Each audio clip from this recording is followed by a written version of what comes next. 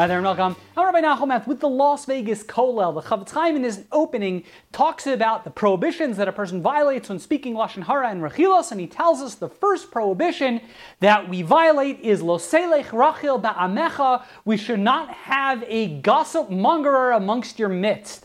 This word Rachel, a gossip mongerer, a talebearer, it's an unusual word. What does the word Rachel mean? So if I could digress for a moment, Rashi on the Pasuk, I believe it's in Vayikra Perek Yotes, in Leviticus chapter 19, Rashi explains and argues that the word Rachel comes from and is derived from the Hebrew word Ragel, which means to spy. He argues that sometimes the letter Chaf and Gimel could be interchangeable, and Rashi's argument is that the word Rachel is from the word Ragil.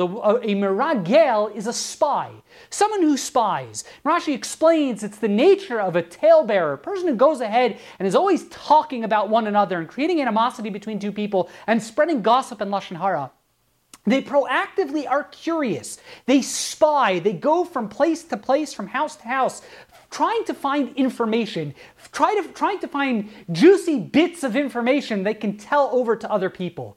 And it's an interesting thing. I believe what Rashi is highlighting is at the core, he's trying to teach us, at the core of the prohibition of Rechilos and Lashon Hara is the human need and the human nature to be nosy, to be overly curious. Now, we're all curious to some degree, and to some degree being curious is an okay, healthy thing. But when we're curious about what's going on in other people's lives, I want to find out what this person did, what that person is saying, what this person did wrong, what that person did shameful. That type of curiosity, that kind of spying, I'm trying to find out what's going on. I believe what Rashi is telling us, that's at the heart of the failure of people who speak Lashon Hara. We're a little too curious. We're a little too nosy. It's a trait, it's a midah that I think we should all work on a little bit. As Rashi is defining and teaching us, the Torah is highlighting that Rechilos, speaking Lashon Hara, is centered around this nature to being a spy.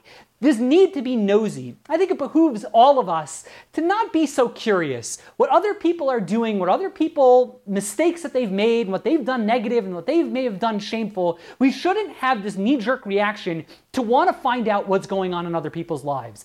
It's a midah, it's a trait that we need to work on. I'm not interested in what's going on in other people's affairs. People messed up, people have done things that are wrong. It's none of my business. And I think what Rashi is teaching us is that's a midah, that's a personality trait that we need to exercise, is stop being so curious and being so nosy about what's going on in other people's affairs.